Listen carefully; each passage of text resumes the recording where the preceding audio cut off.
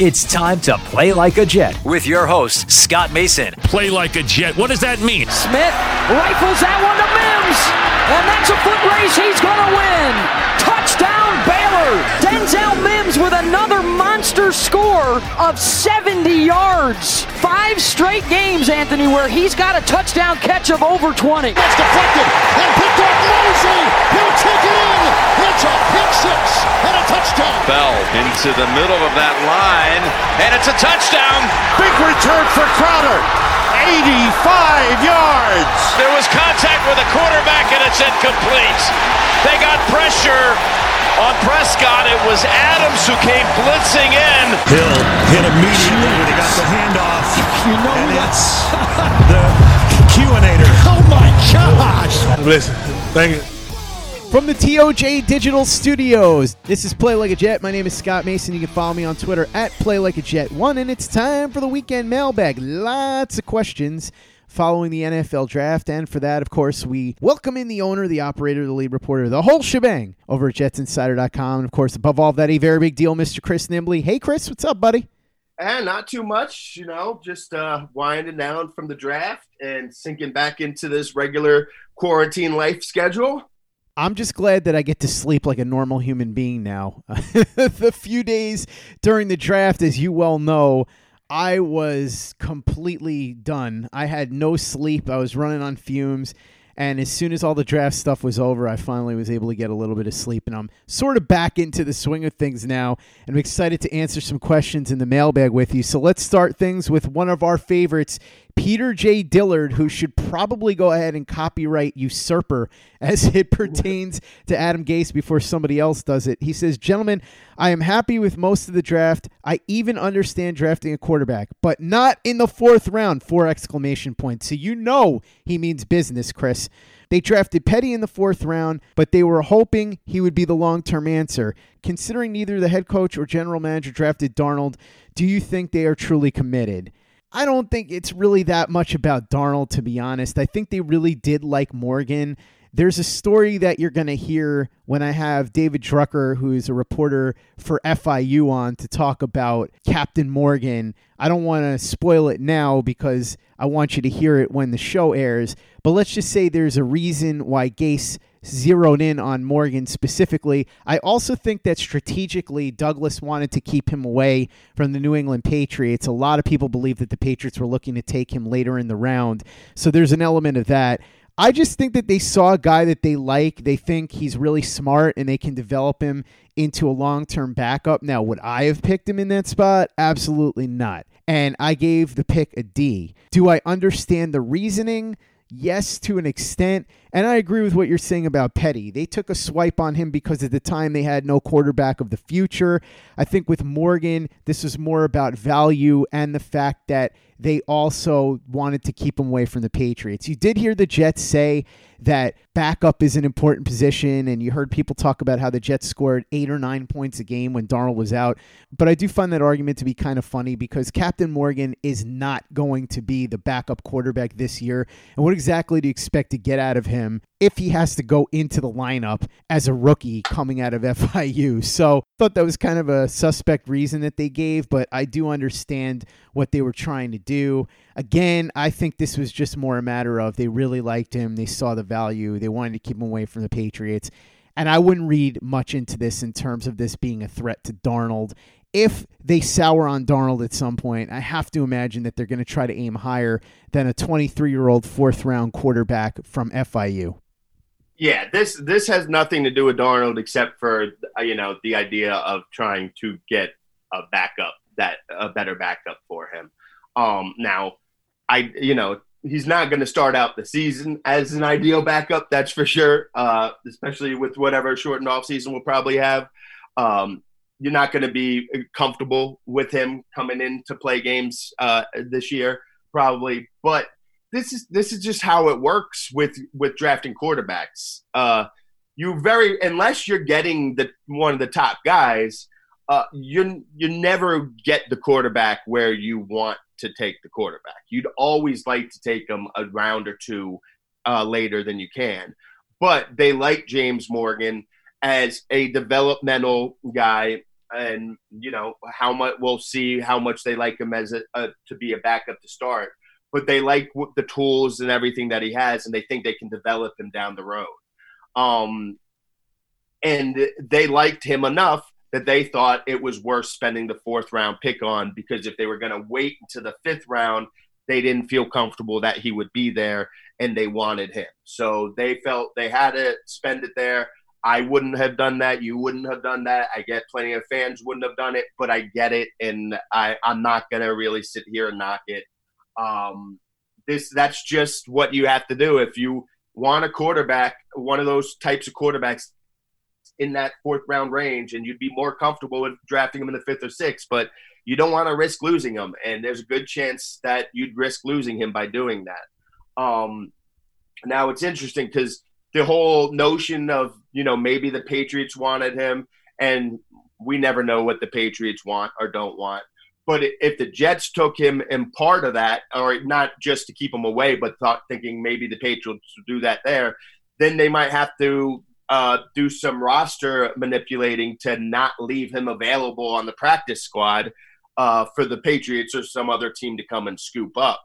So that could end up playing a factor into some roster situations there going forward. But also, again, if he's the backup, then that wouldn't be an issue.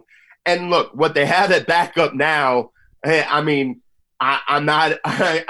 saying all this about James Morgan not being counted on and ride to as a backup this year, but he's not any worse than what they got there now. So I get it. It's not something I would have done, but I get it, and I'm not going to sit here and crush them for it, especially with those other, the 2nd, 3rd round pick and that other 4th round pick where I would have gone different directions as well. So that one I get more. Should also throw a little cold water on this notion of drafting quarterbacks, developing them, and then flipping them for better picks. Jim Coburn is going to be on the podcast sometime in the next couple of weeks, and he's going to talk about this a little bit and get into the data on this. But that's just not how it works. The last guy that I remember that happening with was Matt Hasselbeck, and that was a long time ago. The closest thing that you could even come up with is Jimmy Garoppolo, but ultimately the Patriots only ended up getting back the same pick that they used to pick Garoppolo. So what it ended up being was they drafted him so they could do John Lynch's dirty work for 3.5 years. It's like, here, use a 2nd round pick on this guy, spend your time and your resources developing him for the next 3.5 years, and then send them to us and we'll give you the pick back. That's essentially what that worked out to be. You don't see situations where these quarterbacks get picked, developed, and then flipped, which is what the Eagles are claiming they're going to do with Jalen Hurts. Typically what happens is the quarterback gets picked. He's either good enough to start and either takes over the role at some point or leaves to go start somewhere else when he's a free agent, or he's just not good enough and he never makes it to the starting role. So for those that are trying to say that maybe the Jets were picking Morgan to build him up and flip him, I just think that's pretty unrealistic because that's not typically how things go in today's NFL. Next question comes in from Michael Christopher. He says, are you guys surprised that Josh Jones fell that far? And obviously there was a big drop-off for Douglas since he was willing to trade up to Jacksonville if need be. Otherwise, he'd have stayed at 11 and been fine with Jones there. Would you have taken Jones in the 3rd, or do they really think Adoga is the long-term starter? Also, where did you rate Mims in terms of wide receivers that were drafted in this draft? So let's start with the Josh Jones part of this. I was stunned that he fell that far. I thought for sure he was going to go at the latest at the back end of the 1st round, then maybe early 2nd round. But for him to slide all the way to the early 3rd was crazy. What a bargain Arizona got there, because I think he has a chance to be a really good tackle. As far as the Jets picking him in the 3rd, I absolutely would have considered it. I think that putting him with Mekhi Becton could have given you bookend tackles for the next 10 to 15 years. But I do understand not doing it if they like Chuma Adoga. Now, I can't sit here and tell you exactly how much they like or don't like Adoga. I've heard whispers that they do. And if that's the guy that they still believe can be their right tackle, then maybe it's a little too early to give up on him.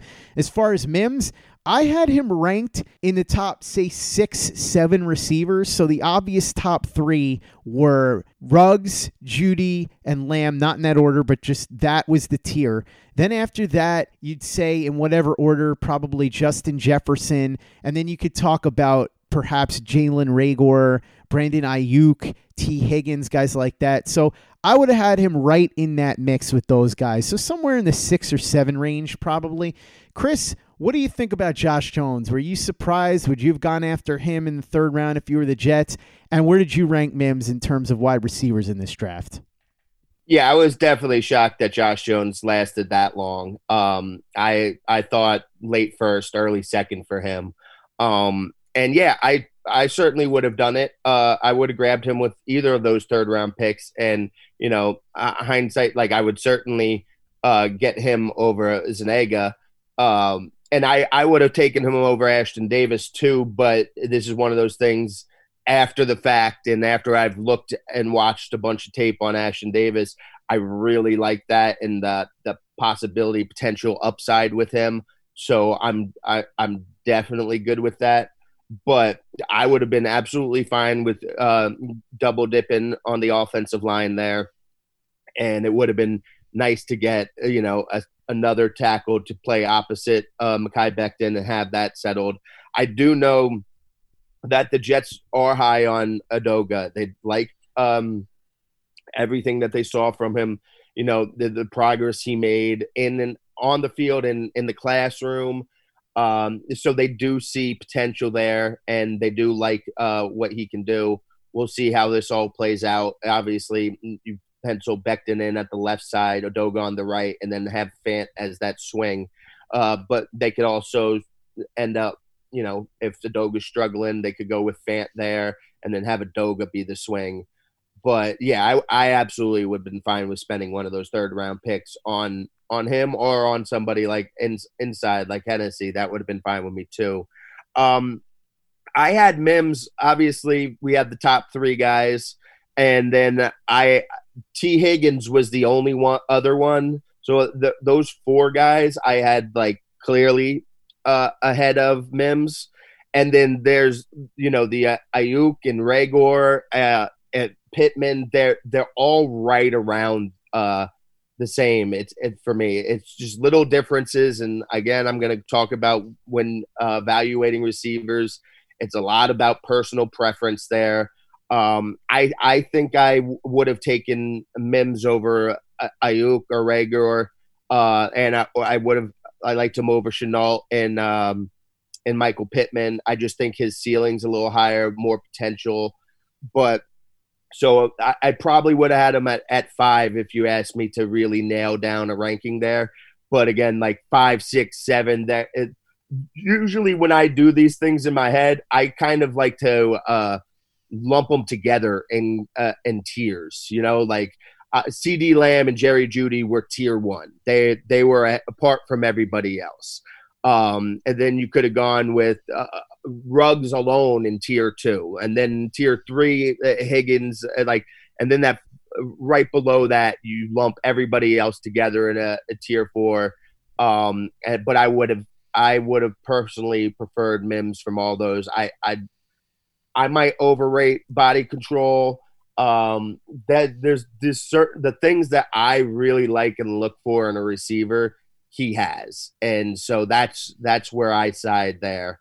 Now, like I said, if Reagor and Pittman turn out to be have better careers than him, I won't be overly surprised. But if you asked me to really pin down the ranking, I probably would have had him at 5.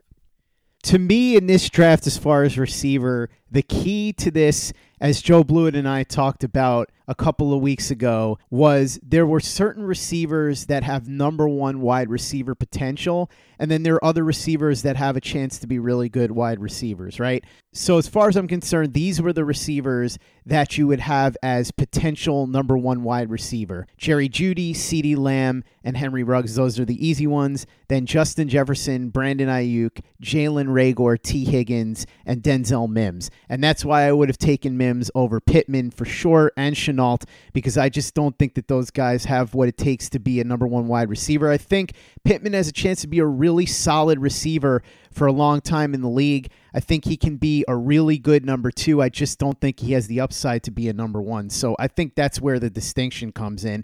Next question comes in from the Jet Ranger. He says, what was the biggest difference between Douglas and Mac in terms of draft strategy? I think the best way to put this is Douglas just had a much better feel for the draft and how the board was playing. He knew exactly what was going on. So, for example, trading from 48 to 59 and still being able to get one of the guys that he really wanted. As we saw, Mims fell to him, but also Christian Fulton, the cornerback from LSU, was still on the board at 59. So if Mims had gone, they could have done that. And then from there, being able to get some of the players that he really wanted later on, Bryce Hall, for instance, in the 5th round, the fact that he had that deal worked out with the Jaguars beforehand where he wasn't going to let himself get played for an offensive tackle. He was able to work out a deal that would have allowed him to get one of the guys that he wanted. It just felt like he was more in command of the draft. And then in terms of the actual selections, he seemed to be better at figuring out the value of the players and the value of the positions. Maccagnan just seemed to be flying blind a lot of the time. I know that he would go BPA, quote unquote, in the 1st round, and that's why, for the most part, with the exception of Darren Lee, he generally ended up getting the best player that he possibly could. But then after that, you couldn't really figure out what he was doing. With Douglas, there seemed to be a real rhyme or reason here. And also, you saw a lot of high-character, elite athlete type of picks. Not all of them, because obviously Captain Morgan's not an elite athlete, and neither is LaMichael Pirine, but you saw a lot of elite athletic traits drafted. You saw a lot of high-character players, guys that are team captains drafted. So there seemed to be a real rhyme or reason, and Douglas seemed to have command of the draft and really understand the board. I think those were the major differences between Joe Douglas's first draft and what we had seen in the past with Mike Maccagnan. Yeah, I'll just start with this offensive line. And it's one big giant guy that they got. 2 big giant guys because they got Cameron Clark later. True, my bad. Two of them, but the Cameron Clark pick was a 5th round pick. You know, Maccagnan did do a little bit of offensive line drafting later in the draft with the trade up for Brandon Shell. Eventually, the highest one he used was Chuma Edoga last year. So he would do a little bit dipping his toe into that offensive line stuff later in the draft. And to be fair to Maccagnan, sometime a couple of the years, that's just the way the board fell, that it wouldn't have made sense to go offensive line. Like, let's just look at the year that Leo got Leonard Williams was the pick. If Brandon Sheriff had fallen, then maybe they would have gone there. But otherwise, who are they going to go and get? But that's the biggest difference to me. But otherwise, you said it. He just had a better feel for the draft, and maybe it's the strategy and the execution. You know, the strategy from coming from Baltimore and Philadelphia. It seemed like he was able to manipulate the draft to the way he wanted it. And while I would have gone in different ways, again, especially with those middle 3 picks, he seemed to be finessing the draft to get it in those types of spots. He worked the draft better. It made more sense. And even the picks that I disagree with Joe Douglas, I understand more. I get the everything about it. I get the process behind it all, and it just made a lot more sense to me. I can understand his thinking behind it more so than a lot of Maccagnan's, which just left me scratching my head. Now, what I will say is there are some similarities too, because Douglas did go a little bit higher on the age with a lot of these guys, and of course, we after every pick we're hearing about team captain this, team captain that, and that was a Maccagnan staple too. That's what he was always going for. But these team captains seem to hold a little more weight to me, because there's a difference between a team captain that a team will just rally behind, they really like, they can lead, and then a team captain like that can actually play. So there's some similarities there, but I think, again, the biggest difference is obviously going offensive line early.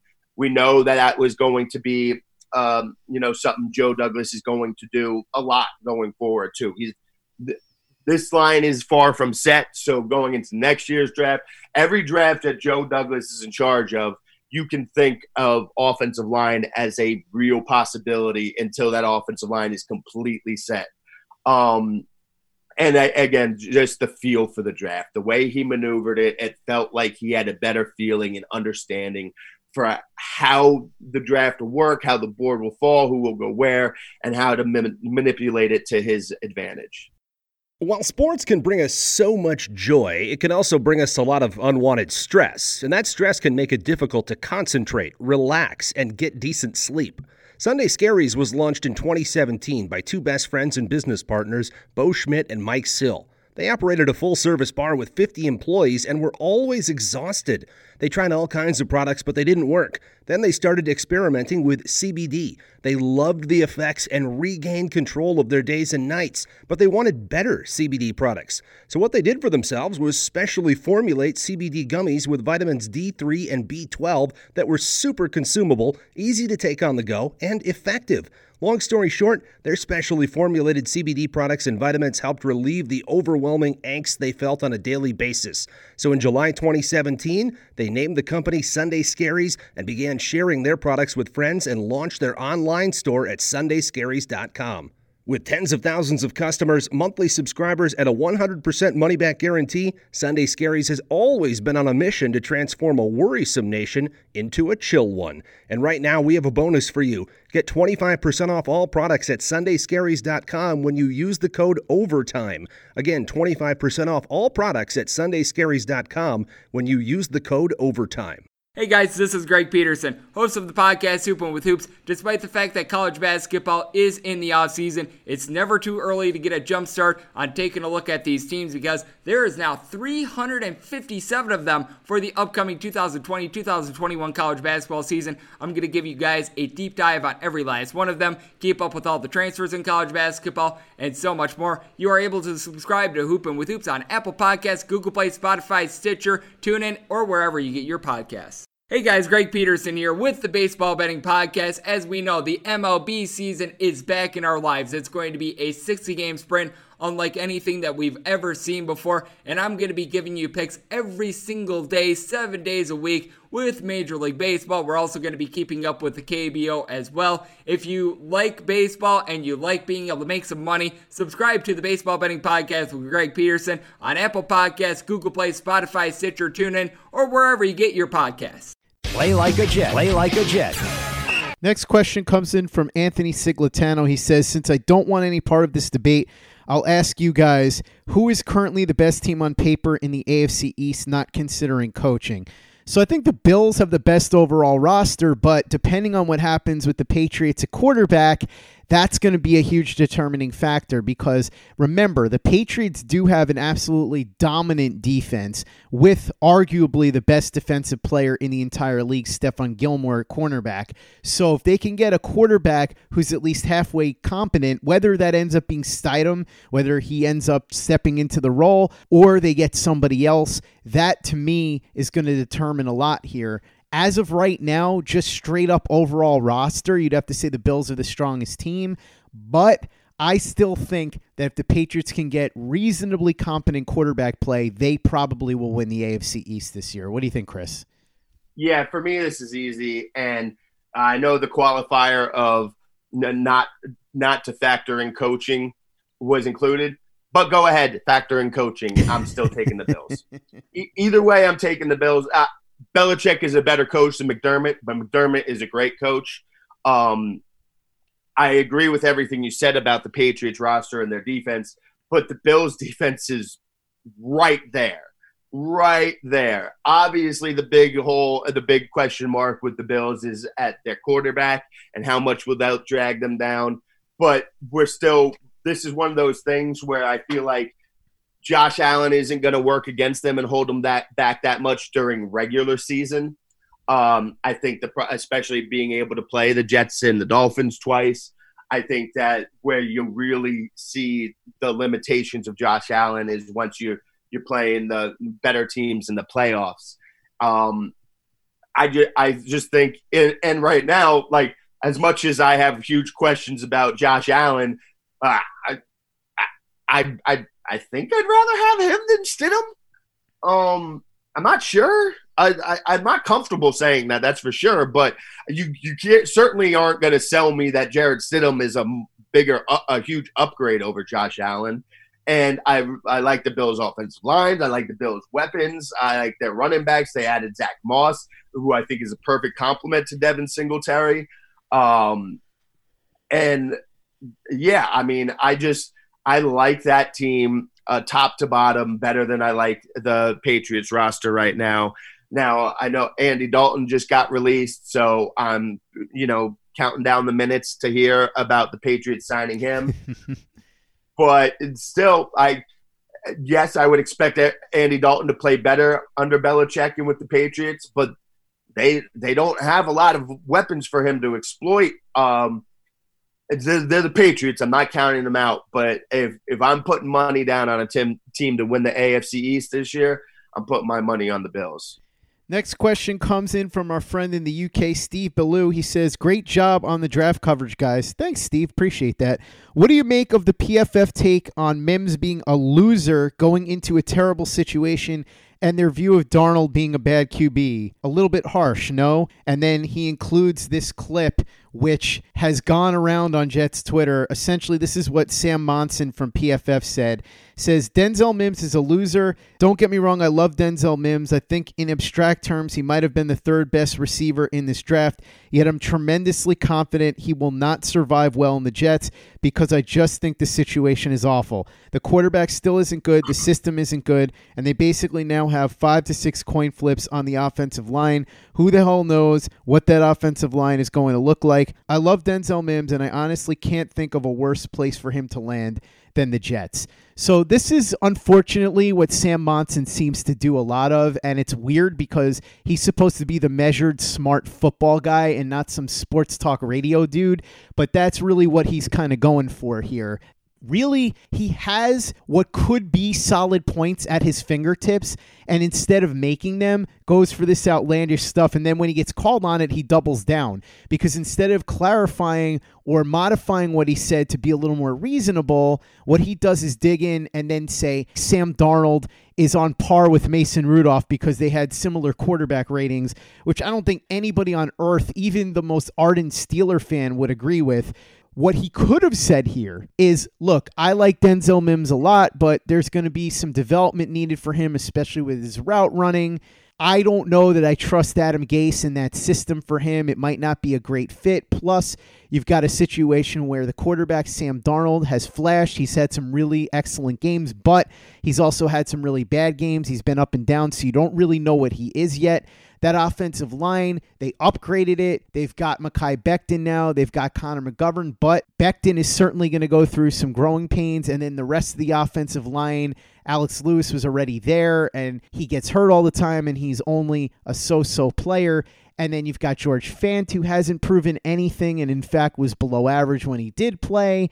And you've also got Greg Van Roten, who's really kind of a journeyman. So how good is that offensive line? And you could talk about how you don't trust Gase in general. These are all legitimate points to make, but instead he just goes with the Jets stink, their offensive line is all bad, Darnold isn't good, and he's on the same tier as Mason Rudolph. And I think that's where he veers off into the wrong direction. He's way too harsh here, and he's not making nuanced points. Like I said, instead of being smart PFF football guy, which is what he's supposed to be, he ends up being loud, obnoxious, annoying sports talk radio dude. And I think that's a disservice to the PFF brand, but that's not really my problem. That, I think, is really more Chris Collinsworth's problem, so I'll let him worry about that.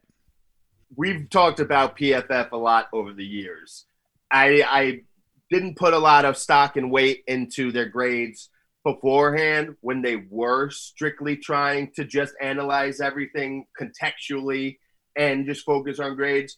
But I don't know how many of you have noticed, but I have noticed over the past year or so, and they have openly admitted it after doing times like this, they will just throw stuff out there for a hot take to get the reaction and create the conversation. They have admitted to it on Twitter.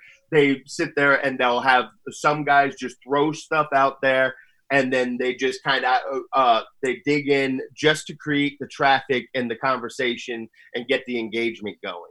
And I've seen them just be like, this is just one person's opinion, but then they brand it all together. That they are trying to do the same, the Colin Cowherd manipulate the algorithm type of thing. They are embracing that whole thing, which flies in the face of every single thing that PFF is supposed to be about. They're supposed to be about context and measured analysis, but they have gone against it. What I will ask of all of you fans, just ignore them. Stop trying to dunk on them because you're giving them the engagement they want. They don't care about your rational, logical knocks on them. They don't care that you're dunking on them. It's giving them the engagement that they want.